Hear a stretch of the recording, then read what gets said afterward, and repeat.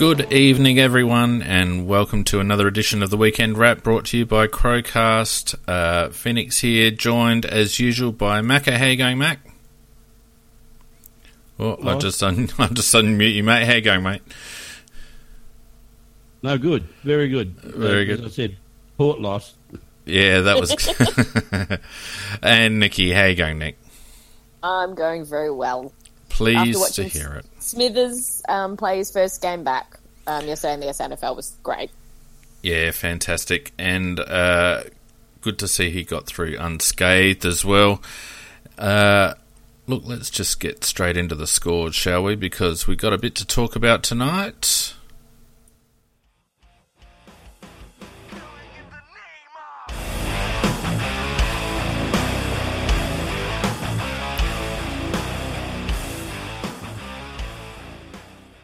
Weird old round of footy this week, I thought. Some blowouts and some close ones. Let's get right into the scores. On Friday night, we had Richmond belting St Kilda. Should have probably won by 100 points after the first quarter or so, but 111 to 57 in the end to Richmond, and St Kilda on the ropes, really, aren't they? Yeah, it should never have been a Friday night game. It was better than the one before, the week before. I need to watch a bit of quality from Richmond, but really a one-sided match.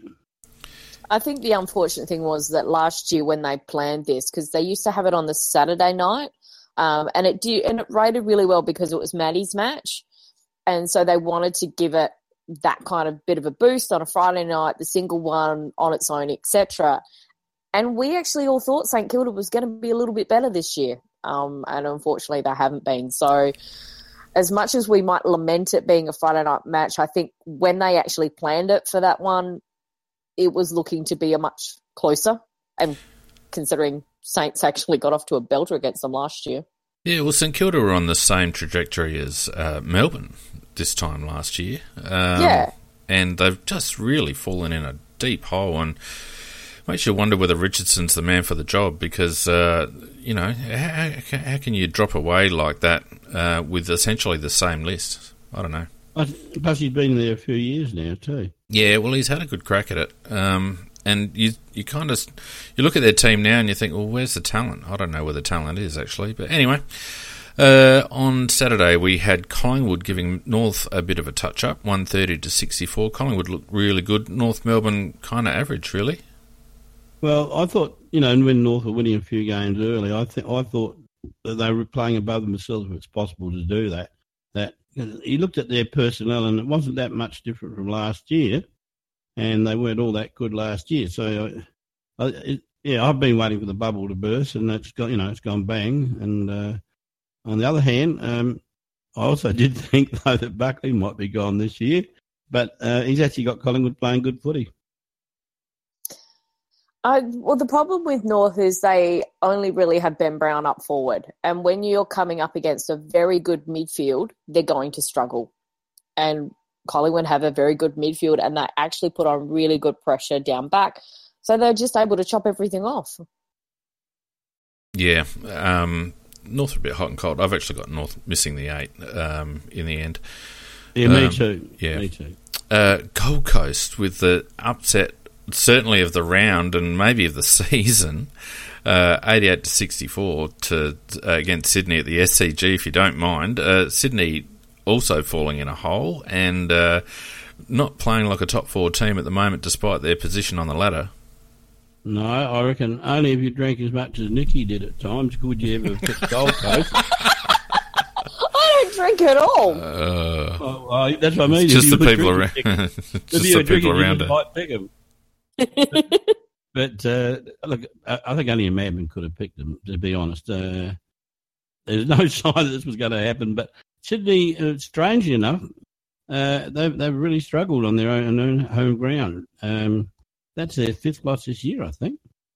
Yeah, it's a highly unusual sort of season for Sydney, really. But it is kind of interesting. Somebody pointed that out and said, well, are they actually now training away from their home ground, because they don't train on the SCG, but are they training on a ground that has bigger dimensions, because where they've been lacking previously is at the bigger ovals? If they've been doing that, it's then adversely affected their home ground, the way they play, because they can't play on their home ground anymore. I just wonder whether that's possibly a factor. Or the fact. And as much as we hate Dermot Brereton, last night on the Saturday scoreboard, he actually had some really good points, which was when Sydney won back in 2012. The core of their midfield is still together. That's still playing.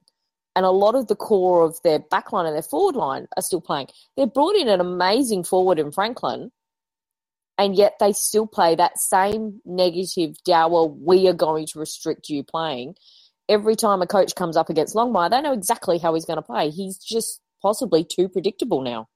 Yeah, as usual, Dermot's incomplete with his arguments. He rabbits on for half an hour, but he's missed the one vital point there too, is that Kieran, Jack and Hanbury, they're not worth a cold pie, or they're injured at one of the two. And really the midfield is basically down to two guys now. And that was their strength before. I've always rated Hanbury. Not such, I think, Kieran Jackson on a strider, but Hanbury is quality, and he seems to be carrying injuries and has been for a while. And I'm with you, Nick. I don't think they exploit Buddy anywhere near enough. Oh God, no! They don't move the ball fast enough into their forward 50 and make them try. They don't try and isolate him. The only time Buddy gets isolated is when he plays high. And yeah, I agree. Anyway, let's move on. Essendon had a solid win over Fremantle. Eddie had Fremantle win it for quite some time, but Essendon getting up 99-70, keeping their slim hopes alive as well. Yeah, no surprise there. Freo at home played pretty well with their home crowd to support them, and they do play to their maximum at home, but on the road they certainly haven't looked anywhere near the same team. And then they haven't got quite a few stars. They're out injured, so I think it was a very predictable result, that one. Essendon are in very big trouble, though, with McKernan going down. Yeah, well, he's been in career best touch, McKernan. Yeah, and he's ripped that off the tendon. He's done that bad. We were actually listening to the radio on the way back from this NFL game, and they had Kevin Bartlett calling it, and he's like, "You can't do a hamstring from jumping." It's like, honey, yes, you can, because what do you push off with? Yeah, exactly. Then we had Geelong and bloody Melbourne, honestly. How did they lose that game? 98-100 in the end over against Geelong. Geelong obviously winning after the siren with Zach Toohey having a nice shot at goal, but Melbourne should have. Why did they... That lad, was it Petrarca that barreled the ball forward with about 50 seconds to go? Why didn't he just chip it around, for God's sake? You never give a mug an even chance, do you? And if he listened to you and did what you said, Phoenix, they would have been okay. But certain irony, isn't it? Because they've met twice this year, and when they last met, it was Melbourne in the shape of Gawn having a shot for goal to win the game, and they missed. And this time it was Geelong having a shot for goal, and they got it. And this time Melbourne it's two wins that Melbourne could have had. Yeah, well, doesn't bother me too much, because I reckon they're one of the teams that we need to drop down. And obviously playing the next... Yeah, as my mum said, doesn't matter who loses as long as one of them does. Yeah, that's right. So, we're up against them next week, and that'll be a very interesting game to see how they bounce back. They've played well at Adelaide Oval of late. So, anyway, Hawthorn, was that a training run? I mean, Carlton are probably not even SANFL standard at the moment, are they? 124-52. No. Hawthorn, Etihad, and Carlton just don't even look like a team. I casually watched this game, because everything was predictable about that. Probably except for the fact that in the first couple of minutes of the game that Hawthorn's Howe decided to give a right hook to the star midfield Cripps for Carlton and put him down. It's on film. He'll get at least 2 games for that, and very stupid. There's another trip that, they'll be in trouble for as well, because he's possibly got a broken leg. Oh, now, that was the same guy. And I agree with you, Nicky. I reckon it was a deliberate trip. and when they showed the replay of him going down, definitely was a leg stuck out about 45 degrees, and he's got a break. And that's Zach Fisher, and he's a star of the future, in my opinion. He's a good little lad, and it was horrible to see him go down like that. Yeah, I think, and the problem is that's exactly the same as what Selwood did on Miller, and they didn't even look at it. And if this one gets looked at, well, then there's your double standard going. They should actually pull up the Selwood one and show it in the tribunal and go, well, why wasn't that one?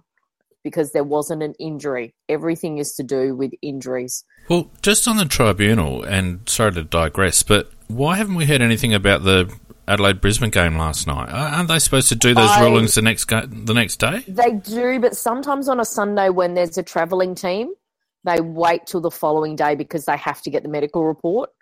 So we didn't get back until like after 3 o'clock today.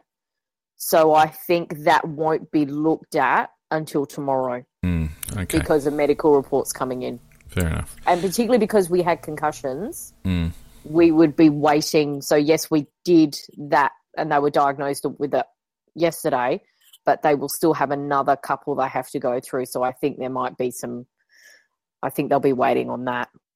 Yeah, okay. West Coast accounting for Western Bulldogs quite easily over there in Perth, 100-46. The Bulldogs, I think, hitting the wall a bit. And West Coast looking all right. What was the hit Hearn did on Honeychurch? All I heard was that Honeychurch got sent to hospital. Does anybody know what happened about that hit? No, I didn't see that game. No, I think it was front on, but I'm not 100% sure on that one. And finally, the poor little brother going down. A shitful game, really. Lots of turnovers and poor disposal, but GWS enough polish in the end to get over Port Adelaide 80-58. Port starting to struggle, in my opinion. Their last 2 games have been very, very average. Very interesting. It was so they were getting that run on in the last quarter, and as soon as they put was it Tomlinson, I think, onto Polek, all of a sudden GWS were able to start getting that ball further down the field and into their forward 50. That's shutting down one player, and particularly when it's Polak, that doesn't bode well for your team. Well, the interesting thing, though, is Port, one thing I will give them, and I hate giving them anything, but they don't lack intensity and they don't lack effort, I thought. But the trouble is they lack skill. And GWS, on the other hand, they sort of almost match them in effort and in intensity, but their skill is so much higher. And basically that's what won the day. They got such talent. They got a very talented midfield. There's no doubt about that, but and I think they're coming, GWS, actually. I think they're hitting form at the right time. They've got most of their personnel back and playing reasonable football, so I think they're going to be around the mark come finals time. But I'm not impressed by Port at all. I think they play on heart. There's not a lot of system there. I agree with that. They had enough of the ball to capitalise, particularly in that last quarter. And some of their skill errors are horrific. But anyway. And there were some really good defensive efforts from GWS. As much as the commentators were trying to overrate Dixon, I thought Davis played him beautifully. Yeah, but I mean, Dixon's a funny one because before he went to Port, I actually rated him, but he lacks polish. He lacks a little, like he's just all big and bustling and all the rest of it, but he doesn't. He often runs to the wrong places. Yeah. He just is not a natural footballer.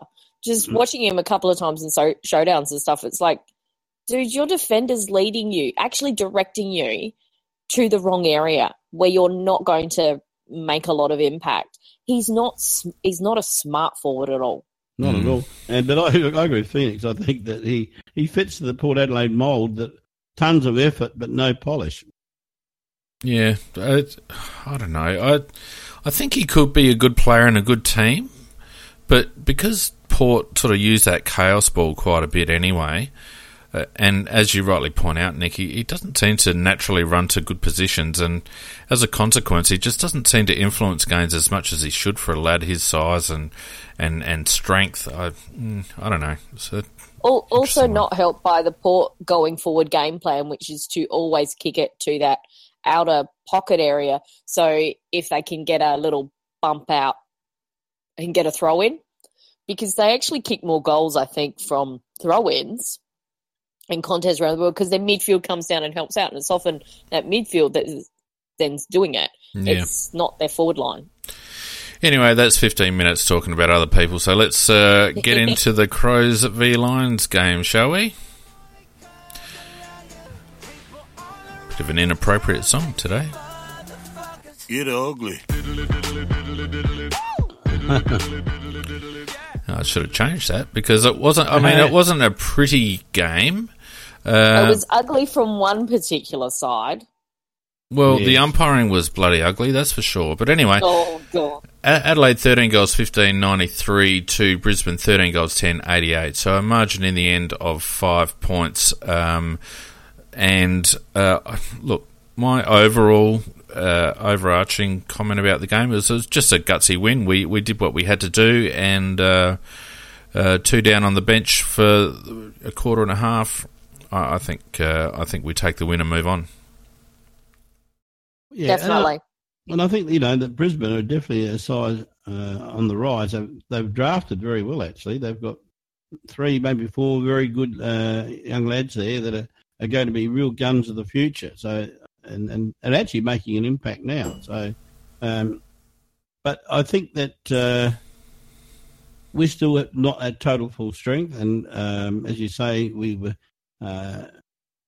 without two players short on the interchange for a quarter and a half, and I just don't think the umpires did us any particular favours at all. Just some very strange decisions or lack of decisions.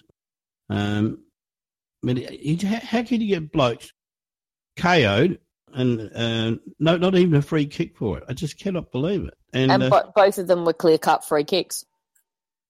They were. I mean, they weren't even just maybes. They're just blatant. And if any of those umpires have got a game next week, then the AFL are as hopeless as I think they are. Well, we know they're hopeless. But, I mean... Look, it was poor all round, and it's interesting to hear feedback from some of the Brisbane supporters that they felt that the umpiring was biased the other way. So, I mean, I looked at it again, and I tried to look at it objectively, and I just couldn't see that. But as usual, it's not the ones that are paid; it's the ones that are missed. And I felt like they'd let a lot go, and that actually contributed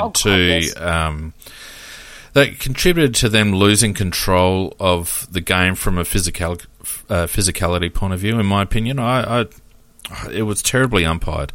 And, I don't want to go on about the umpires too much, but that override decision, that's crept into umpiring this season. I've noticed it a few times where non-officiating umpires that are a long way away are making calls, and I don't mind an umpire in a better position making a call, but not when you're 50 metres away. You should not be putting that whistle to your mouth. You are not in a better position. And particularly in that last quarter, that mark, which was touched by McGovern first on, the umpire in the forward line was, and you can see him clearly in the vision, he is in the perfect position to see it. He's 10 metres away. He is on the right angle. There is no other players impeding him. And as soon as McStay takes the secondary grab, his arms go up in the air and he calls play on. Now, the fault actually lies with him because he is the controlling umpire in that situation.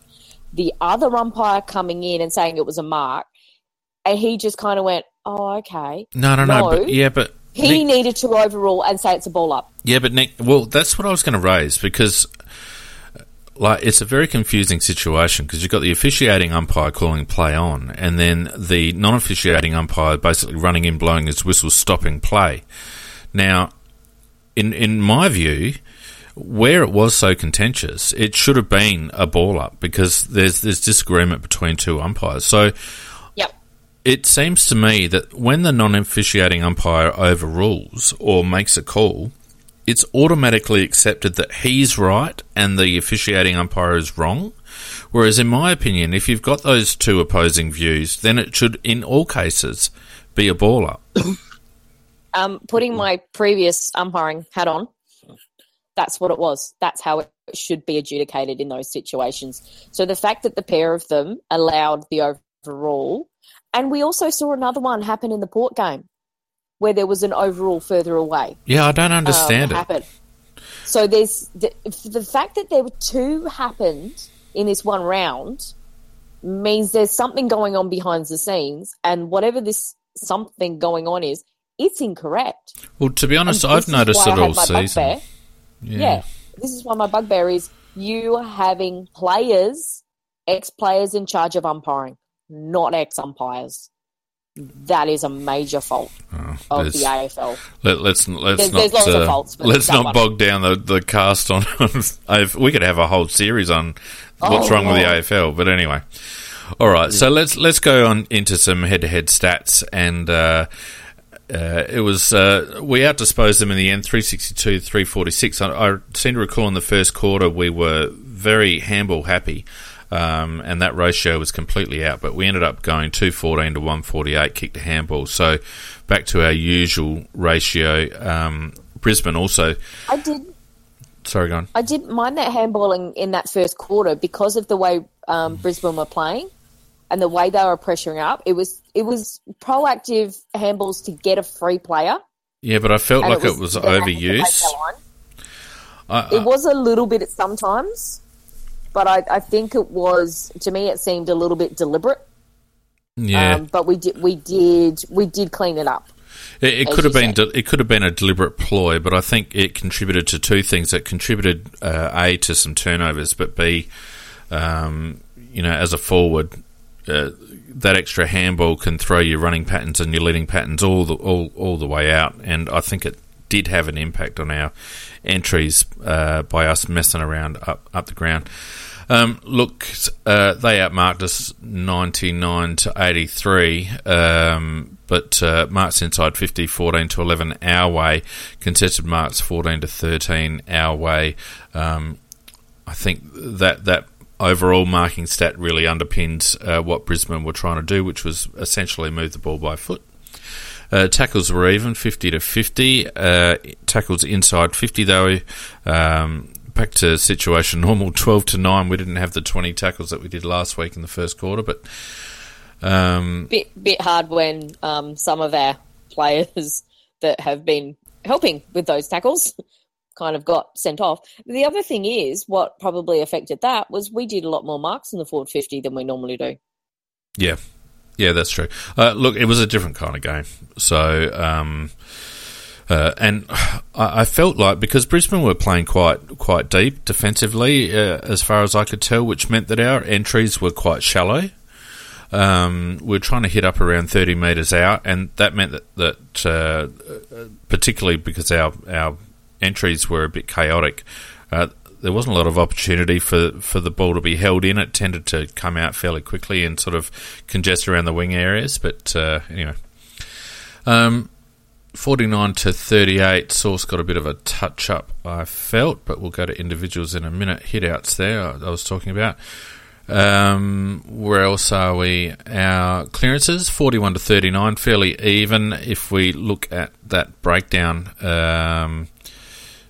we had 15 to 11 centre clearances, which was good, and just got done a little bit around the stoppage, 24 to 30. Didn't feel like it had a huge impact on the game.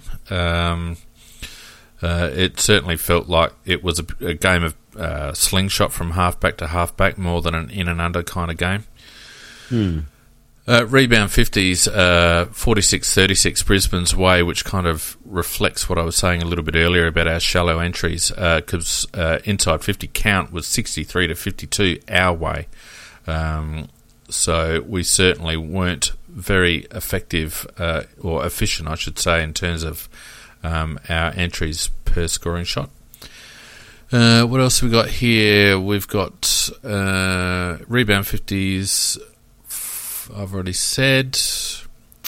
That's about it, really. Meters gained was pretty even. Turnovers were pretty even. Intercepts were pretty even.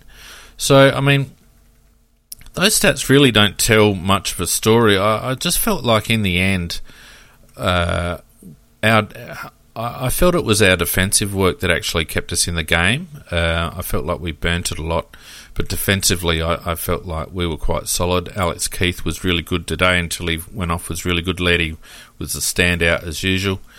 And I felt overall it was our desire to run defensively and the ability of our back six to hold structure and contain their forwards like Hipwood that pretty much won us the game in the end.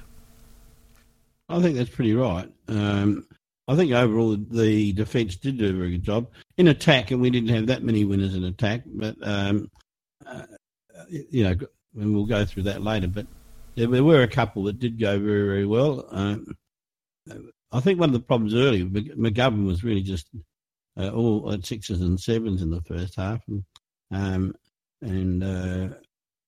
that just was one forward lacking, I thought, and he didn't really get into the game until he played loose across the back lines. Nick, what do you reckon? I thought it was kind of interesting that the commentators were talking like towards I think the end of the third quarter or something about how Laird seems to have dropped off in terms of his possessions, and it's like, well, that's because we were actually starting to win the centre, and it wasn't getting to half back, and we would just keep rebounding it into our forward lines. He didn't have to do any rebounding. So, no wonder his stats dropped off. But I thought he had a really good game. I think you're spot on regarding our defensive, the back six, which is probably a bit more of a back eight because our wingers come down and help out. And I thought we handled their very fast players. We stopped that switch into the middle as much as possible. Yeah, the other thing I noticed that we did defensively is we played Seedsman quite deep across the back half, and there was a bit of lamenting that he didn't get as much of the ball, but he spent quite a bit of time and got quite a few possessions in that last line of defence or just backward of half back. And I think, to be honest with you, I think that was a bit of a deliberate ploy because they do have some species in that side, and I think it seemed to be, surprisingly, it was Seedsman more than Kelly that tended to play a little bit deep. I noticed that. And then Kelly had to go into the back lines fully once we lost Uday. Yeah. Yep. But I wondered whether it was... I did notice that, and I was wondering whether it was Seedsman's man perhaps deliberately as a ploy dragging him away from the wing so that to try and stop some of that running into our forward lines. I think it was a little bit of both, Macca, because I think we then went, okay, that's fine, because he's great actually defensively at reading the play. Correct. And we often do have, as I've pointed out before, we often have one of our wingers works as a defensive one. He's the last line on defence, and it's that wing because they're both nice long kicks. If you notice our kick-outs, we'll often have a shorter kicking player, except when Miller stuffed it up, but we'll talk about that later, will kick out to the pockets, and it's either to Brown or it's to Seedsman or it's to Atkins. It's to long kicking players that we do it, and it's been very deliberate this year. So I think that's partly why we went, okay, no, that's fine. We can work with this because it partly works within the structure we already have. Yeah. I also felt like Miller and Seedsman seemed to be kind of just sort of rubber banding between the wing and the half back. When Miller would run through, it looked like Seedsman would sort of drop in behind him and vice versa. So anyway, look, it's a funny game to watch. Whilst it was a close game, I felt like we had control of it, and it was really only going to be our own lack of composure that was going to cost us in the end. And I felt like we actually played the last quarter pretty well. We were clearly quite tired, and yet I felt like we controlled the tempo to a large extent in that last quarter. So I think people really... there's a couple of things. Brisbane are on over 90%, and for a team that's, 16th or whatever, their win-loss ratio doesn't really tell the story about how they're playing at the moment. Second of all, Nick, as you pointed out last week, they play very much a Hawthorn style, and we do struggle against that style of play. We do struggle against kicking teams, and they certainly are a kicking team. And lastly, they're on a roll, and we're playing them on their home deck, and it's a long trip to Brisbane, and I just feel like it was a gutsier win than people are giving Adelaide credit for, to be perfectly frank. Well, no, I'm very happy with winning. And I think, everything you said there is correct. I think we were, if we had not had two players short through, just being belted in the head and having with concussion and going off, well, then I would imagine that we would have won more comfortably. But our players were getting tired as the game went on. You could see that. And they were playing on heart to a very, very large degree in that last quarter. And, I think it was quite commendable, actually. Now, out of the three of us, who's the most probably positive about our team? Probably you. You, Nicky. Who did I tip on Tuesday night? I don't know why. Because I've been watching Brisbane all year, and they are very impressive. And you're spot on, Phoenix. They've only just started now to win games, but they were pushing some really good teams at the start of the year, and you could see what Fagan was doing. You could see the buy-in they had. And those last three wins they've had have been very good. Well, and for me, it was average winning margin of 35 points or something, 40 points or something. Yeah, spot on. They haven't just been winning; they've been belting teams. They belted Hawthorn last week. Belted them. Oh, well, it truly belted them, and they could have belted them by more, even though they were very accurate. But just my overall impression of that game is I was frustrated watching it at the time because there were some stupid decisions being made. But I agree with you, Phoenix. It just looked like we had control. And that last quarter to me, I think should mean more to the team than what the entire game last week did. Yeah, it was really only our inefficiency going forward that cost us a bigger margin. We missed some absolute sitters in that last quarter. We should never have. Well, and even in the first half of the game as well, Nicky, our ability to stick targets in the forward 50 was sadly lacking on many occasions, and I just, I felt like our structure held up really well. I felt like we had control around the ball, and if we'd have used the ball a little, that last possession, if we'd have used the ball a little bit better, I think we would have been further in front, and we missed some gettable goals as well. So. Yeah, I guess I'm referring to big footy. I've seen a lot of negativity on big footy, and I think you can't win every game playing like Rolls Royces. We've had two very good wins, and this was a danger game, as we all pointed out.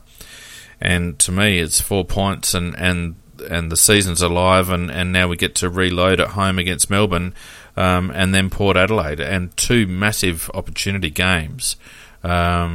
It's just a pity Melbourne lost the way they did, because they might be a little bit shirty. No, they'll be shattered. No, I hope they're shattered. Nicky, they're going to come here. They're not going to come here and just come here to play basketball. If they won, whether we win or lose, they'll try their heart out against us here, and we'll try our heart against them. And it'll be a good game. Anyway, let's look at some individual stats. Matty Crouch had 40 touches, 14 and 26, 4 marks, 4 tackles, 6 inside 50s, 8 clearances, including 5 stoppage and 3 centre clearances, 15 contested possession, disposal efficiency down, although I felt like as the game went on, his disposal improved. He was a bit haphazard early. 8 score involvements and 5 intercept possessions. I felt like Matty is probably around about 75% back to his best, I reckon.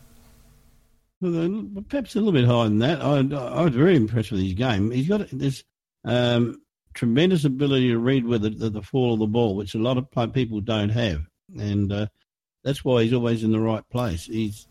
I just think he's fantastic the way he reads the play. I'd leave it at the 75%, Macca, just because he was not good in that first half. But his second half was a lot better. But you are spot on. That ability he has to read the play, because he's not the quickest bloke out there, but he's very clever. He is. Yeah. As you said, he's not like Grease Lightning, yet he looks like sometimes he's got more time than, the speedsters have. Well, last year when he was in All-Australian form, the difference, I think, between then and now is his disposal, and not just hitting targets, but his ability to be creative with his disposal. I think when he's out of touch or lacking a little bit of fitness, he tends to be a little bit reactive. And we saw when he came back, he was those little 20-metre chip passes and nothing much else. When he gets more miles into his legs and gets a little bit more confident, then he starts picking blokes out and being a little bit more aggressive and creative with his disposal. I don't think he's far away, and he's always going to be a ball getter. Like, he accumulates disposals or possessions like, very few other people. You don't even notice it half the time. No, he just goes quietly, goes about his business. He was missing Walker, though. He just has this uncanny... The pair of them actually have this uncanny ability to know exactly where to go for the other one. But, particularly Walker, as soon as Crouch actually gets it anywhere close near that leading into the 50, he invariably often hits up Walker.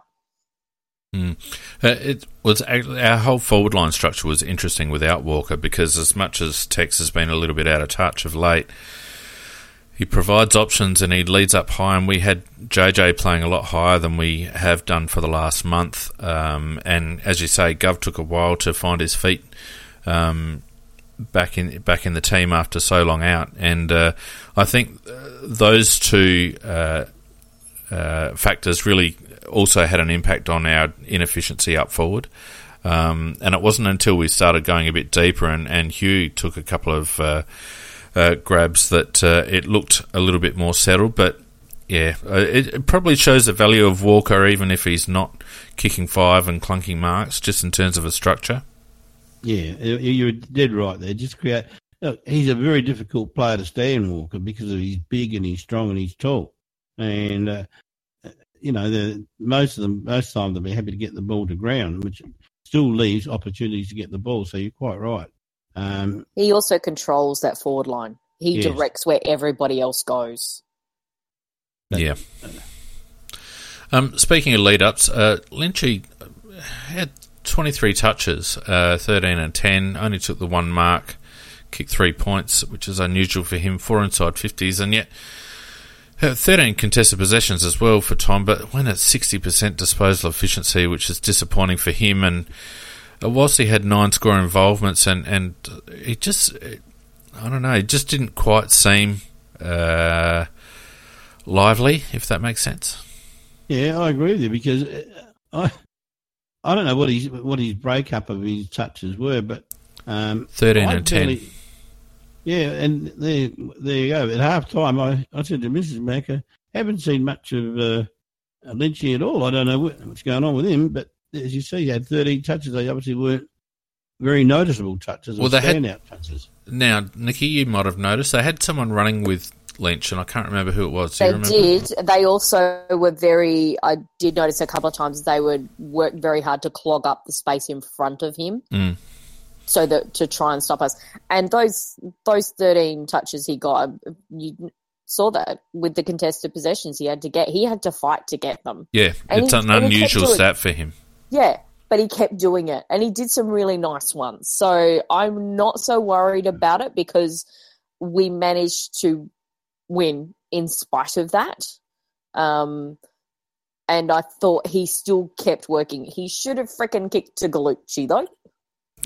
He was I know that one. Yeah. But I can understand he's had a bit of a dog of a game, and he just really wanted to take that moment, and it's like, said, "Oh, I can do this." He didn't miss by much, but come on. Yeah, it's not like when our first ever Cockwomble we ever gave to him, which was missing from 5 metres out in the goal square. Yeah. So I kind of, it was 6-1, half a dozen the other there, but he probably should have kicked to Gallucci. Yeah. Look, I think Tom's stats and his game in general, I think you hit it on the head, Nicky. I think it's indicative of how teams like to play us, so they recognise that we do have those one or two players that really do act as the conduit between our back and forward half, particularly on that transition, and they definitely worked hard. I can't remember who the guy was that was sort of tailing Lynch. Damn it, it was... At times, it was... was it Witherden? No. Was it Robertson? That blonde defender? Could have been. Yeah, I think it was. Anyway, so they definitely put work into him. So, I mean, Tom worked through the game and he did have some effective touches, but it just shows how teams look at us and analyse our ball movement. Speaking of ball movement, I thought Wayne Miller, despite a couple of turnovers, was really good. 14 and 8 for 22, 7 marks, 2 inside 50s, 5 rebound 50s, went at 81.8%. So aside from those couple of blunders, he was really good by foot. 3 score involvements and 4 intercept possessions. I just think I read a comment again on Big Footy today, and it was from our Tuesday night cohort Peter J, that you want Wayne to keep making those passes, keep taking those chances, and I agree 100% with him, because those 2 passes come off and they result in scoring opportunities. So I don't mind it at all. It was just really frustrating because I could see the Brisbane player standing there when he kicked out to him. Yeah. That one, it was like, that's ambitious. Yeah, that was like, we had 3 players around it and he kicked to the one Brisbane player in the middle. Well done, Wayne. That was a beautiful pass to him. Yeah. What I did love, though, was after the song, you can actually see Eddie go straight up to Miller and starts talking to him, I think, about that one in particular, and is teasing him a little, which was kind of a bit cute. Having said that, it was a shocking one. His use of the ball overall was very, very good. And he had a couple of nice little weaving side steps again that he just does so well. Atkins needs to look at those. He can do them a bit better than he can. The bit that pisses me off with Atkins, and I actually thought Atkins had a decent game. He had a good game. But he did get caught. He did... Well, I thought he had a decent game because he had a really good game at the start, and then he faded out in the second half when everybody else kind of picked up, which was interesting. When he gets that, he breaks one tackle and then he goes into the next one. He just lies there like, I got caught. Freaking make an attempt, you dipshit. There was a couple of occasions, and one in particular sticks out to me. It was in the second quarter, and it was on the outer wing, and there was a ball coming in into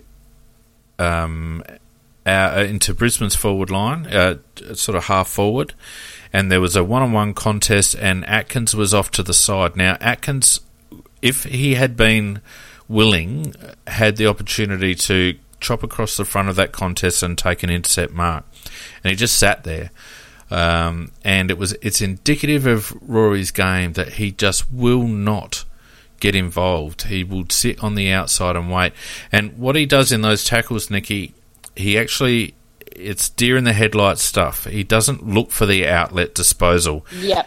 Never, ever, ever does he look for the outlet disposal. He's always trying to evade, and it's all right to evade when you've got a bit of momentum going, a bit of head of steam. But when you're basically on the spot, you've got to give. And his vision, his peripheral vision, and his ability to dish off is very, very poor. Well, you're never going to give it, unless you give him a heart transplant, you're never going to make it. No, it's a brain. It's but not the heart. You know what, Macca, it wasn't even that incident that I was talking about in the second quarter. Well, it wasn't even about heart. Nicky's 100% right. It's either a lack of concentration or just an unwillingness to be proactive and get your own ball. To me, Rory's biggest problem is that he doesn't get his own ball, and that was a perfect opportunity. He probably wouldn't have even copped any body contact. He just had to float across the front of that contest, which was two blokes grappling, and take an overhead mark. And he just didn't do it.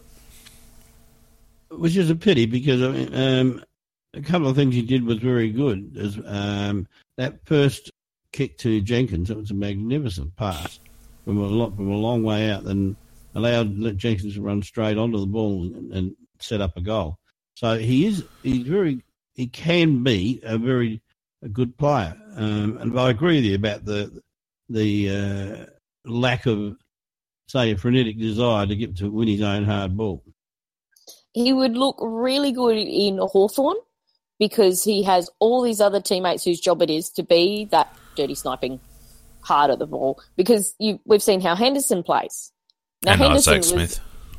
Yeah, and Henderson's a bigger squib than Atkins. And I reckon it's a close call, but anyway, point taken. Henderson's a bigger squib. Atkins has actually done some tackles this year. Has Henderson ever done one? But the way that we play, he has to do his fair share, and he doesn't, and it's showing up.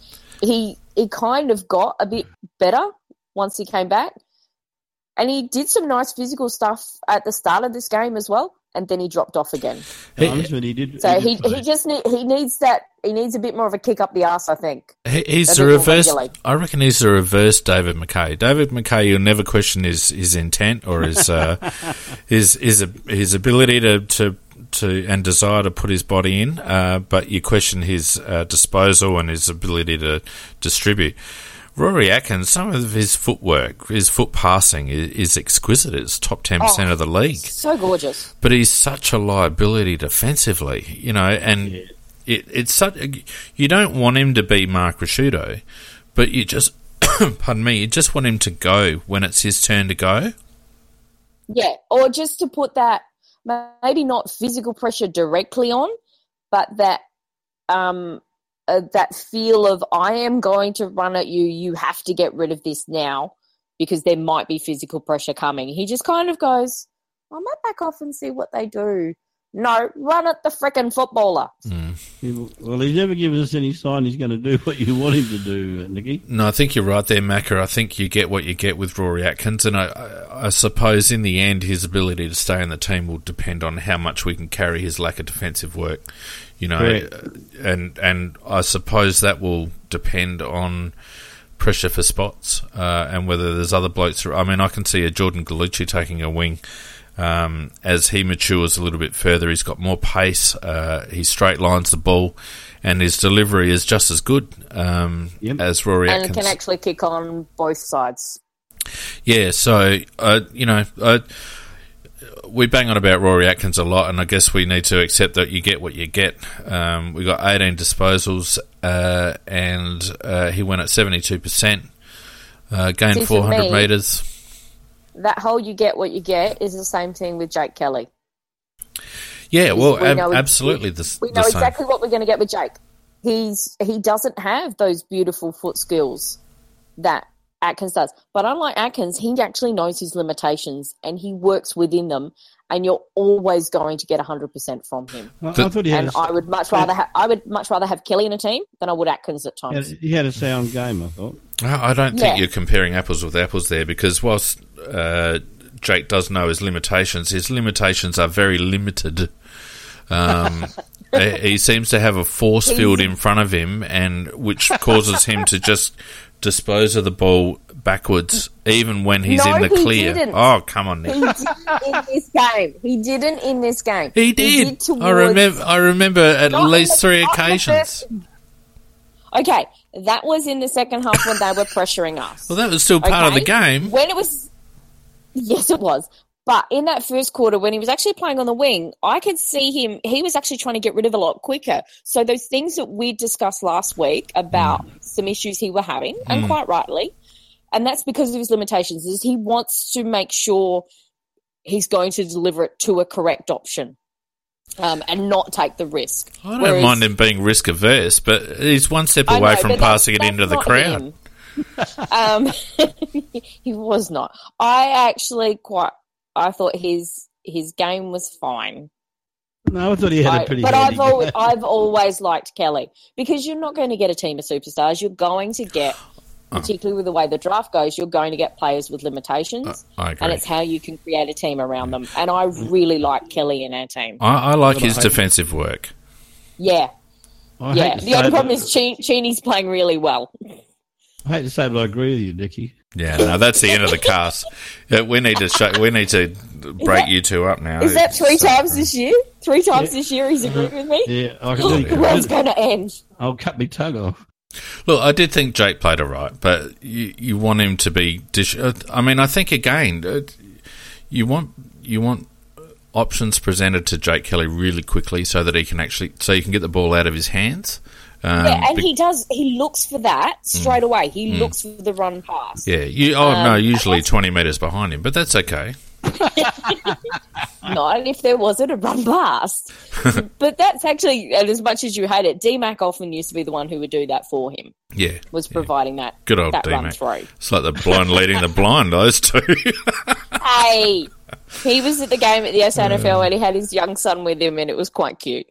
Oh, I'm sure he's a decent fella, D-Mac. We've spoken to him. He's a lovely fella. Yeah, he's so good. Yeah. Well, that gives him a game, Nicky. Yeah. And he was out there. I think his young son would only be about 2 or 3. He was out on the ground kicking the footy around, which was quite cute. Which means you got to put it on the ground and he kicks it. But yeah, I think he was probably a bit more accurate than Dad. Yeah. Hey, Letty had another good game, although didn't make the 30 touches, so bad luck there. But 14 and 15, took 3 marks, 2 inside 50s, 3 rebound 50s, 10 intercepts, went at 72%, 6 score involvements, including a goal of his own. And what's his average for intercepts? I wouldn't have a clue. Wouldn't have a clue. You should come to the table with those sort of bloody stats if you're going to bring them up. I don't pay for, I don't do fantasy or things like that, where often you can get access to those stats. So, but I'd be interested to see what his intercept average is, because it'd have to be right up there with some of the best in the league.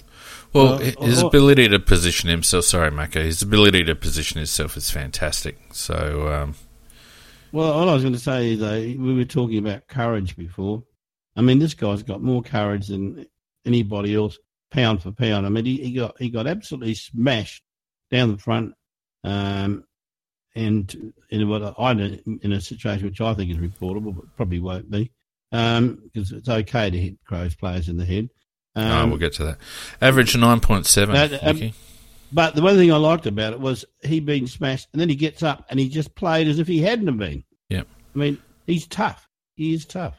This season, Nicky, 9.7 intercept possessions on average. Okay, that's not too bad. Not too bad. It's fantastic. It is Laddie we're talking about. He has a very high standard. Yeah, 10 intercept possessions is that's very, very high. And the fact that we've then got somebody like Duday as well doing also intercepts, they just read...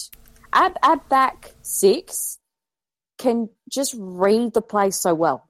Well, Melbourne paid $1 million for someone who can do 10 intercepts a game. So, anyway. Who else have we got here? Look, now, you guys will disagree with me on this, but I don't care, because I felt that our best player was Riley Knight. Only had the 17 touches, 12 and 5, 1 mark, 2 goals, 3 tackles, 4 inside 50s, 5 clearances. Only went at 47% disposal efficiency, but I felt like his job on beams in the first half before we had to rejig, pardon me, with Duday and Murph going off, I felt like his work on beams and also running off beams was second to none, and the pressure that he brings around the contest is, I think it was pivotal in us sort of gaining ascendancy during the middle half of that game. I don't know about best, but I'll tell you what, everything else you said is true. He is a fantastic barometer for our side, because one of the commentators once said, he's as hard as a cat's head, and he really is. he just is tough, and you can hit him. He'll get up. He'll hit you. He just keeps going, and he's prepared to work to get the hard ball. He's prepared to chop the player out. Whatever you want him to do, he's just whatever you can do for the side, he'll do it. And at risk of his body and his own personal safety, I just think he's a fantastic addition to our side, and we always look so much better when he's in there. I didn't have him best, but I had him a toss-up between second and third best. And I found it very funny because at that quarter-time interview they did with Zorko, where he was asked about what are they going to do helping Dane Beams. And he said, oh, yeah, no, we've got that in place. Pretty much every bloke that goes past Riley Knights, just hit him. And as soon as I heard that, I'm like, you dipshits, you have no idea who Riley Knights is because he loves that. That just makes him play better. You get a cockwomble if you keep saying Knights instead of Knight. True. Oh, sorry. But you're dead set right, Nick. It's like the old cartoons where you hit the baddie and he gets stronger. That's exactly what Riley Knight. And the reason why I felt like he was certainly among our best three was simply not so much his output, but his influence on the game. It was such an even game with so many even contributions. I mean, we had Crouchy at 40 and then it fell away quite quickly. Similarly, the stats on Brisbane side weren't high as well, so it was a very even game. And yet, I felt like Riley Knight influenced the game as much as anyone else on the ground. Yeah, I agree with that. And the only reason Beams got more possessions in the second half, and it wasn't he got away from Knight, it's that we actually took Knight off of him and we had to because of the rotations. Yeah, we actually, yeah, exactly right. Knight, we took that tag off Beams, I think. Certainly the way that he tags, and it's not just him because once again, because I commented last week about with Selwood that Selwood got away from me a little bit, but Gallucci then came across to cover. Gallucci did that again with one instance, which means there's a really nice team directive and just the way that they can work it around. But his influence as a tagger, and it's not a hard tag, but it's just a really annoying one. Yeah, look, Vardy Magic on the chat I've just got to point this out. Knight's nickname is Boogie, which doesn't make any sense. Vardy, go and watch the movies, mate. Boogie Nights. Yeah. Anyway, the other bloke who I felt was a contender for best player, and it might be an interesting discussion when we get to that, but I thought JJ had a really, really good game. 13 and 6, took 5 marks, kicked 2-2, should have really kicked another one. Did okay in the ruck. I'm liking what Josh has brought to the table, particularly in the back half of the season so far, with regards to just a little bit more grunt. I actually said to Mrs. Macker that this guy is now looking like a $550K a year player during the game. And, yeah, when he went into ruck, I thought we did better when he was in the rucking than when Swords was there. And I think overall, they've got it in his head now about effort. And I reckon nearly about all but the first couple of games of the year, you could not criticise this guy. He's giving 100% and he's kicking goals and he's working hard when he hasn't got the ball. He's working hard when he's in the ruck. And I think he's doing a very good job. I really liked his game. And there was that one mark in the goal square, but the way it came in that he then got outbodied, unfortunately was out of position and he didn't have time to do that little back off and come forward, which he has done a few times. So the other guy was in the perfect position. It was a bit hard to move him. But I really liked JJ's game. And as much as we might worry a bit about Franco and the way that our forward line, it doesn't quite seem so cohesive, the work he's done with JJ, I think, has to be commended. Yeah, I have to agree with that. He's got it through to him. That's 4 times, Macca. Oh, yeah. Time to have a lie down and a good hard think. I'm not well.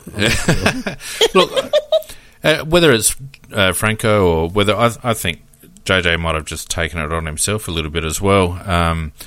But I think he has. And he's never going to be, Barry Hall, for Christ's sakes, but he competes. He stays in the contest for much longer than he used to. That was my biggest issue with Jenkins, that it'd be one effort and then he'd just fall right out of the contest, whereas he stays involved in the contest for longer.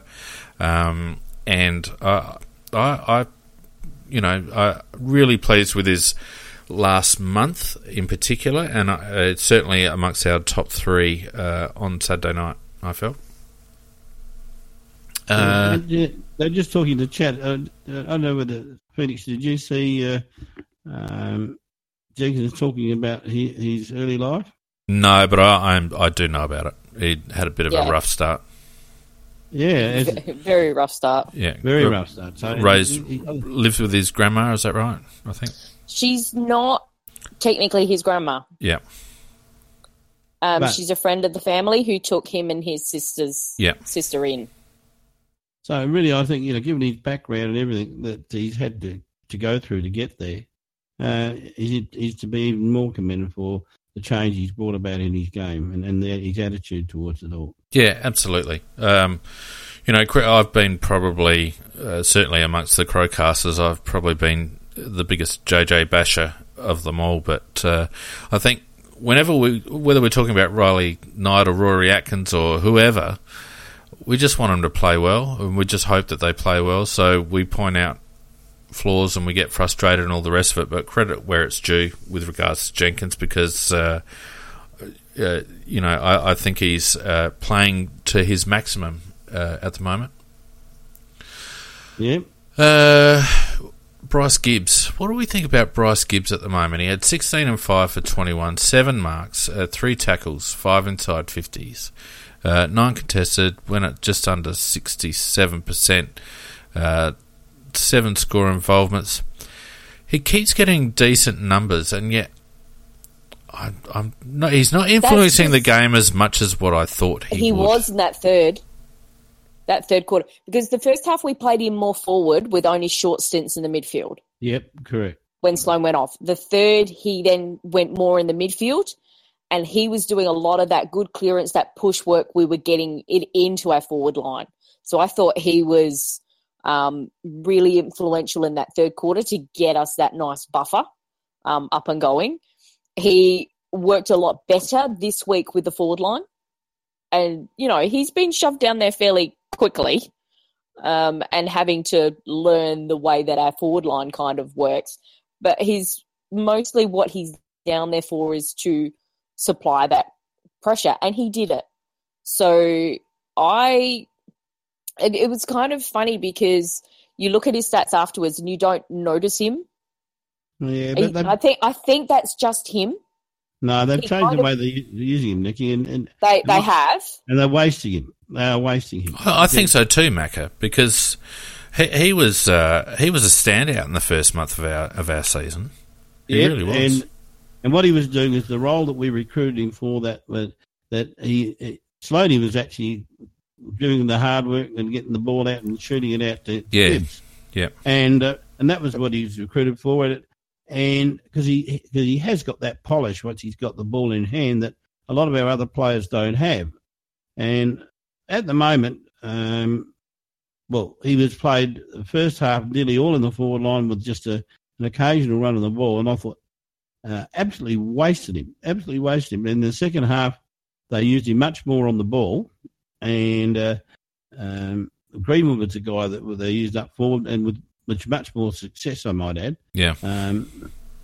But at the moment, I just think that the coaching staff didn't have it right in the first half at all. That's because Greenwood is taller. And as he did reveal in the after-match interview, his junior football, he actually played as a key forward. So Greenwood knows how to be a key forward. Yeah, he was a state under 16 forward, Hugh Greenwood. Yeah, and he's got good wingspan. And he was predicted to be top 10 in the draft from the under-16s. That they could see this kid was going somewhere. And we can see that with what he can do with limited time on the ground. But I think you're spot on a couple of weeks ago when we were talking about Gibbs Phoenix. The problem is Matt Crouch. Because Matt's come back, Gibbs has lost his place with what he was doing. So that needs to be resorted out. Yeah, it's interesting because Crouchy had 15 contested. Sloaney had 9. I felt like Rory Sloane was fairly well held.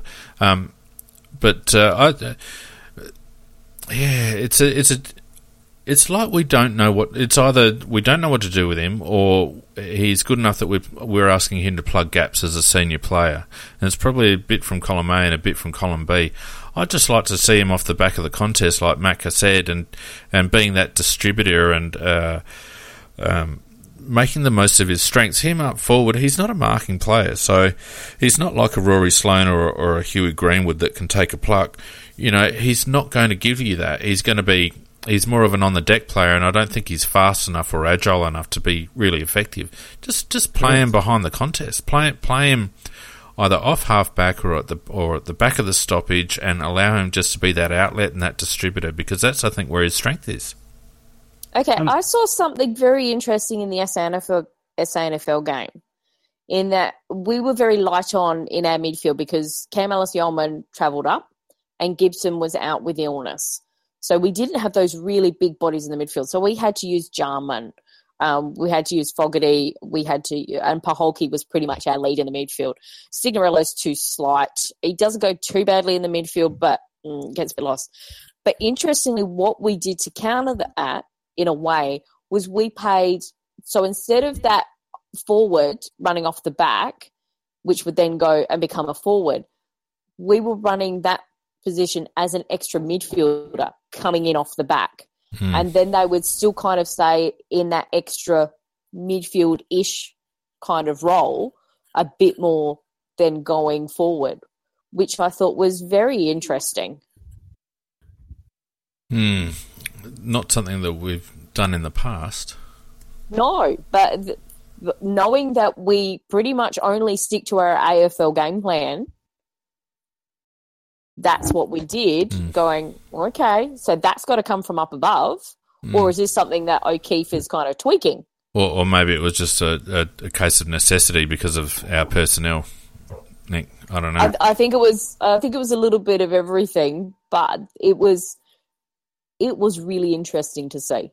The other interesting thing to see was Eddie Betts being included in the rotations in the second half. Now, I know that was probably somewhat out of necessity, but I felt he was actually quite effective when he was in the midfield. Yeah, he does. He plays midfield quite well. I don't think he's got the tank to do it too often, but we did it a little bit last year. Every so often, we would do it, often in the last quarter. Yeah, it certainly come off the back of the square quite a bit. I thought maybe somewhere between 4 and 6 times he did the centre clearance. Yep. Yeah, I thought he was good. I didn't mind Betts' game. People were complaining because he's not kicking goals, and that handball off was ridiculous. Someone's got to get in his ear about that because he's got the yip.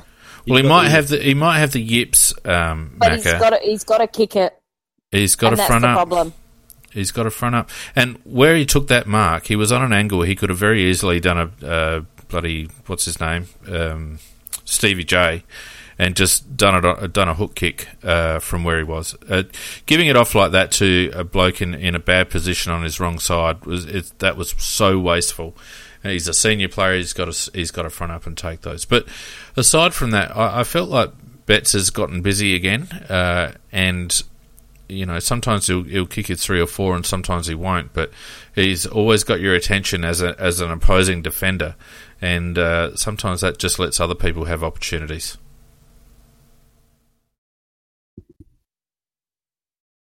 And yeah. I think we agree. Yeah, we agree. I just agree with you. I don't know what else to say. Yeah, no, look, of the rest, Sloaney, as I mentioned, I felt was quiet. 8 and 8 for 16. There was some little mention about his foot, which is a bit of a worry. Yeah, I did hear that, and I hope that's not a reoccurrence of it. Yep. I think it was a step on the foot. Oh, was it? Okay. That's not so bad. Huey Greenwood was good, obviously up forward. Very good, kicking 4 goals, 3. Should have really kicked that last one. But see, he stuffed up with the 3 points. Oh, hang on. Did somebody say you only had 4? Yeah, so that doesn't work. So he kicked 4 goals. He had 4 clearances. He had 4 marks. 4 or tackles. Something like this. He had a whole lot of 4 tackles. 4 frees 4. Yeah. But he and so how many kicks did he have? 11. Sucked in. Damn it! Doesn't quite work. If he had 8, then it's like, oh, maybe. Yeah. No, it was a good game from Huey. A very effective forward, and it just gives us a little bit more versatility, knowing that we've got another bloke up there that can take a grab and kick a goal. Our back 6 was very solid, I thought. Brown has been a little underwhelming this year, but he's always solid. Cheney's been a really good addition to that back 6. It gives us a little bit more of a dynamic look with our ball movement coming out. Keith has almost, I think, taken over from Kyle Hartigan. He has with me. It's been very, well, you don't like Hartigan anyway, but... I think there is still a role for Kyle in the team, depending on the matchups we need. Yeah, so it is. Yep. So, shut up, Anka. If we have those bigger forwards, Keith doesn't have the bodywork to go with them. Well, I don't know whereas about Hartigan that. Does. There was that one-on-one towards the. When was it? The third quarter? Last quarter? It's when if he gets front position and he can hold off that little bit, or if he can get a bit of a run and jump. But if it's going into a wrestle, he gets outshone. I've seen him against some very big. They've got some very big full forwards in the SANFL, and he does struggle a bit with them. There's probably only one or two of those, though, isn't there? Yeah. I mean, you got Hawkins and who else is there really as a big forward? Probably Josh Kennedy. There's not too Charlie Dixon maybe. There's not too many of them. I reckon he's done really well. Hawkins is the first one I mentioned. He has. But both Keith and Hartigan actually have an advantage over Talia, and they were actually both really quick. Mm.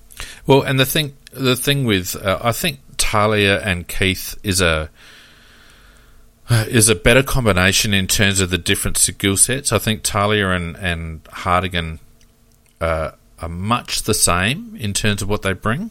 Hartigan just a little bit more strength. So I don't mind Keith, and I'm a Hartigan fan. I don't mind Kyle Hartigan at all. But Keith's looked really good since he's been in there. Well, the thing I like about Keith, to me, he looks like he can think. And as I say, when Hartigan starts to think, I start to shit myself.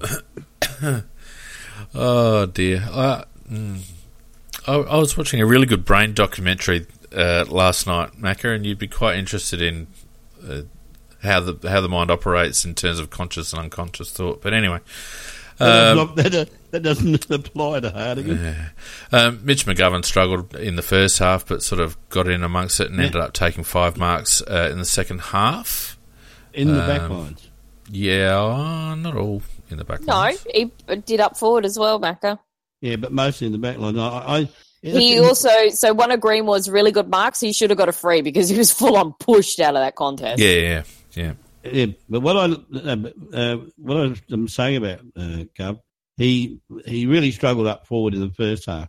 In the second half, when the ball was coming towards him, he got a little bit of confidence in attacking the ball. And I think that if he is, if next week he starts to struggle again, I'd immediately put him in the back line because he seems to read it so much better and just get his confidence up. It's all a matter of just, he's been out a bloody long time. You just don't come in and star straight away. It's 8 weeks. And it was a big ask for him to come straight back. They were using him deeper in the first half, I think, to start off with. So they were slowly leading him in. They were using him deeper, and he kept freaking leading out to the pockets. Well, because we had Tex out, we basically shifted JJ up to a high spot, and we had Gov in behind him. Correct. It was ridiculous to think that the Gov could just come straight in and star. That was never going to happen. Yeah, that was never going to happen. I don't think any of us expected that. And anybody else who did was ridiculous. But I think in terms of, and I raised it on Tuesday night, do you want him to play on the harder surface of Centrals, the much bigger oval, or do you want to bring him in up in Brisbane, straight into the AFL team? And I know how much Pikey loves Gov, and I thought he was going to come in.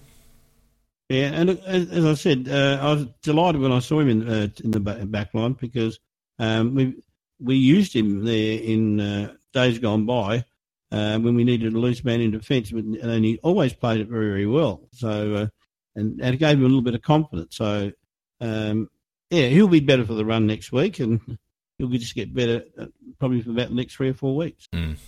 Yep. Of the rest, I thought Gooch was good when he was involved. Today was good until he got KO'd. Jacobs, I thought, was poor, although he did provide a little bit of link-up at times. Got beaten on the day, though. I felt like his ruck work was poor. Doesn't he always get beaten by Martin? Martin's but Martin's always beaten him. I don't think he's ever beaten Martin. Even when we were thrashing Brisbane teams, Martin, there's just something, Martin matches up better on him. It's called jumping, Nikki. Well, actually, Macca, as I was saying, even when we were doing really well previous years, Brisbane was shit, Martin used to still beat him all the time. Well, what I've noticed about Sauce over the last couple of weeks is that he's giving up front position in boundary throw-ins very easily. He used to be quite good at protecting the drop zone and holding front position, but he's just getting outworked at throw-ins. And as a consequence, he's not getting a lot of... If he is getting the tap, it's usually because that's where the other ruckman was going to tap it anyway, and there's kind of both going in that direction. Yeah, I wondered whether his back still started to bother him again, because I thought the week before that Sauce looked like he was getting a bit of form back, but no, I thought he got well and truly spanked by Martin. Yeah, I think the rumour about some illness going through the club might be correct. It could well be, Nicky. I don't know. Well, we certainly looked cooked towards the end there, and you put it down to rotations and whatever, but we had and Gibson. The fact that, Gibson was out with illness and they looked a little bit sluggish. They weren't too bad in the SAFL. Well, and they took CUI up too, didn't they?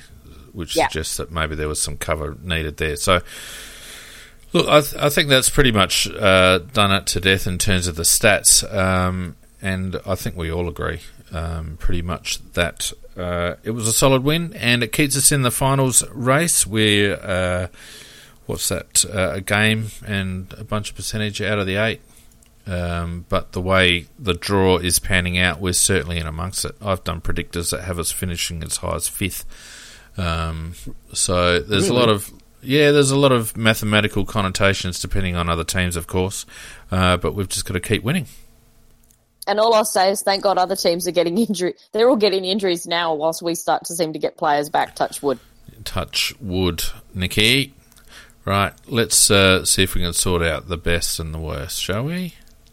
Because it's going to be a little bit of a conversation, I think, with regards to the Jet of the Week.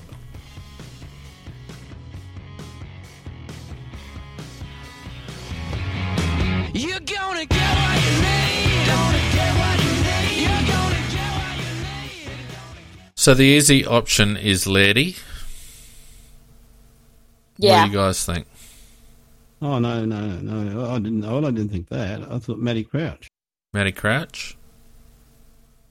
For me, consistency over all 4 quarters, I think it's Laird. Just because there was some stuff-ups from Crouch. Crouch had a massive second half. He had over 25 touches, I think. But for me, when you're looking at this type of award, I always look over the whole 4 quarters, because if you're going to the one that was the Jet who impacted, then it had to be Greenwood. But he only did that towards the end of the second and start of the third, which kind of, you could say, won us the game. But, he had 11 kicks as opposed to the 40-odd possessions. So, for me, I just thought Laird was a bit more influential. I don't know who's going to get it. Well, we've got 2 for Labour Crouch. And honourable mention to Knight. And JJ. And JJ. Yep.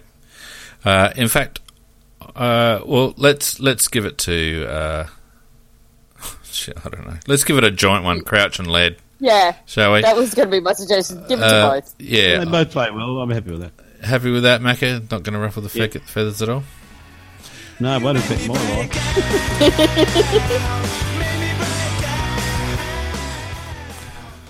I'd like to give this one to Riley Knight, even though he's not really eligible. Probably Miller, I think. Is this for, although Slow Ranger 3's, Greenwood for Jet, after what I just said. Yeah, well, that's true too. This is actually a hard one because I actually thought those 3 at times played really well. I don't think we can give it to Knight. I don't think he qualifies. I know, which is a bugger. Because I think he does deserve an award somewhere. But so who does qualify then? Greenwood and Miller, Lockie Murphy, Tom Duday, Gallucci. I think Greenwood shits it in then. Yeah, probably. Well, yeah, look, probably. Not with the rumour. Probably Huey, I think. On balance, I mean, 4 goals, 17 disposals. I mean, Miller had 22, did turn it over a couple, so that probably cost him for the... Miller made me yell at the television, so that's a nod. There you go. Twice. Righto. Oh, well, that's it. yeah, there we go. Nicky yelled at the TV. He's done. All right, and Wake Up Award.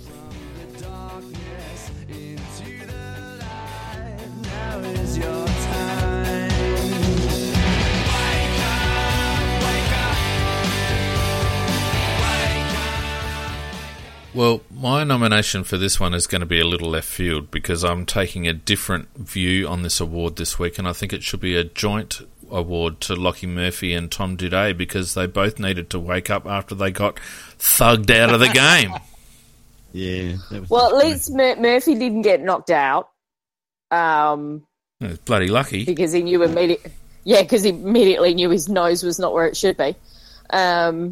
And a few things were bleeding that he probably didn't want to be bleeding. I actually think a wake-up award, there were 3 particular players in Vomit Green. Oh, God, yeah. Yeah. Let's not even go there. I mean, Mitchy McGovern first half needed a wake-up, and I think he did wake up in the second half. Sauce, maybe. Sauce. I don't know. I mean, it was a fairly even effort, and I think it might be a little bit harsh to give anyone a wake-up call as such. But probably Sauce, actually. What do you reckon? Yeah, although Atkins, you could give it to Atkins in the sense of... Oh, yeah, but just because we like to give that to him. How many? Let's be fair. If he could go find some courage somewhere. Yeah, but let's be fair. He did lace out a few blokes, so it's just his attacking work was pretty good, Macca, and he was involved in the game. Well, on match performance, it'd be I think Sauce. Maybe even Sloaney, although second up from us. McGovern I can kind of forgive because he's just come back from a long layout. The problem with Sauce is he's actually had a really good couple of games. Yeah, and he just tailed right off. And he just fell off that cliff again. Even though I know that Martin plays him so well, I wanted him to do a bit more. The number that I don't like about from Sauce, sorry, Mac, the number I don't like in Sauce's stat line is 0 marks. He's our ruckman. He's got to be able to take a mark or 2 around the ground. Yeah. 0 marks. So, Sauce, the Wake Up Award this week. Now, just before we get on to your Cockwomble, Nikki, I just want to mention, pardon me, on Tuesday night we made a little mention about a donation button on the CrowCast website, aflcrowcast.com, and I've got to say that the response from our faithful listeners has been quite humbling, and we're very grateful for the contributions that we've been receiving. If you do want to make a contribution to the CrowCast, we don't look to make a profit. We just sink all the money back into keeping my mice on my treadmill fed. So that you can hear us each week. Yeah, that's right. So if you do want to make a contribution, you can click on the donate button on aflcrowcast.com. Our PayPal account is sponsorship@aflcrowcast.com. But thank you very, very much to those who have contributed. It's much appreciated. Now, Nikki, 2 Cockwombles in a week. I know.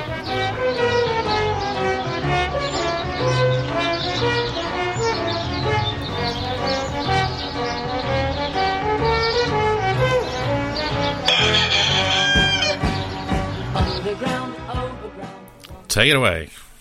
Well, the obvious one are the umpires, because that was just shocking performance. And it wasn't just in our game, but the couple of the non-decisions that occurred in our game were, and the fact that there was pushing and shoving at the start. They did the right thing, because as soon as we got their first ball up, they paid a free tonight. They then didn't follow it on because Brisbane still kept pushing the mark. They let it go. And because they let it go, Brisbane knew they could step over the line. And that actually impacted on those injuries occurring. So they definitely get a Cockwomble nomination for that. But if we go back earlier in the week, AFL 360. So we have the big thing of Gibbs going to the tribunal. That gets announced. They're doing their show. All that comes up is a little cryon across the bottom to say he's got off. They do not discuss it at all. That was a pretty big news story with what has happened regarding the tribunal. Nope, don't want to touch that, don't want to talk about it.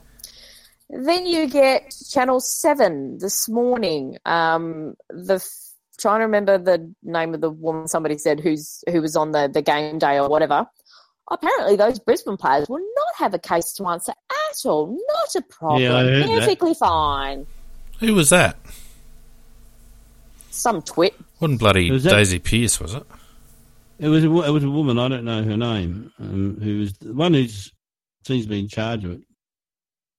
Oh, she made the comment that no, they'll be okay. There's nothing there. Well, and all you have to do is look at the match review reports. It's all to do with consequences. They're both going to be impacted as high. Yeah. Neither of them took part of it. Yeah. That's still at least 2 weeks. Yeah. 2 down to 1, I reckon, for McStay, because I reckon today did contribute to that a little bit. He did drop in the attempt to brace. He didn't duck, but I think he did drop. No, he didn't duck. But the one against Murphy, not much Elbow different. up. Well, not much different to the Jeremy Cameron one.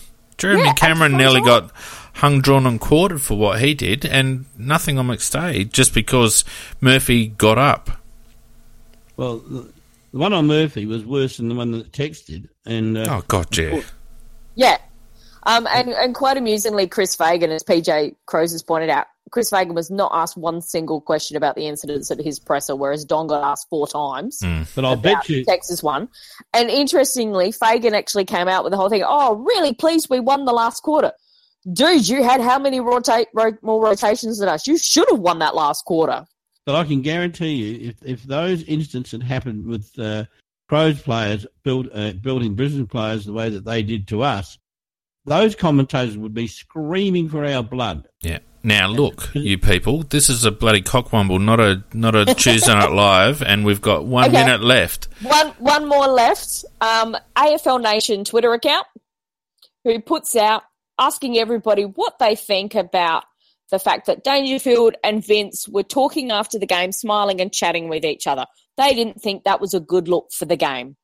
Ridiculous. Yeah, the fact that Dangerfield had to reply to it and go, so we're not allowed to ask each other about our respective families? Yeah. Knowing the bloke for 10 years. Yeah, ridiculous. 30 seconds. Who's winning? It has to be the umpires, doesn't it? Yeah, it doesn't, Nicky, because they say the head is sacrosanct, except if it belongs to a Crows player. The whole coverage on Saturday night was horrific. Like, it was woeful. Could they have cut off the game any quicker? There was no post game. There was nothing. I know that we had the Melbourne Geelong game as well, but No post-game as well, and I've just done myself in. So, who are we going for? The umpires, but I do think an honourable mention, and you know they're bad because Quick, Paul Nick, Roos, quick, who hates us, was actually talking up how bad the umpiring was. Very good. Guys, thank you so much in the chat for joining us again. I've mistimed this completely. It's ridiculous. Go again. Don't forget AFLCrowcast.com. Follow us on Facebook and Twitter, AFL Crowcast. iTunes reviews are always appreciated. Thanks everyone on the chat, and we'll see you on Tuesday night for Tuesday Night Live. Thanks, Macca. Thanks, Nikki. Goodbye. Yep, good night all. Night all.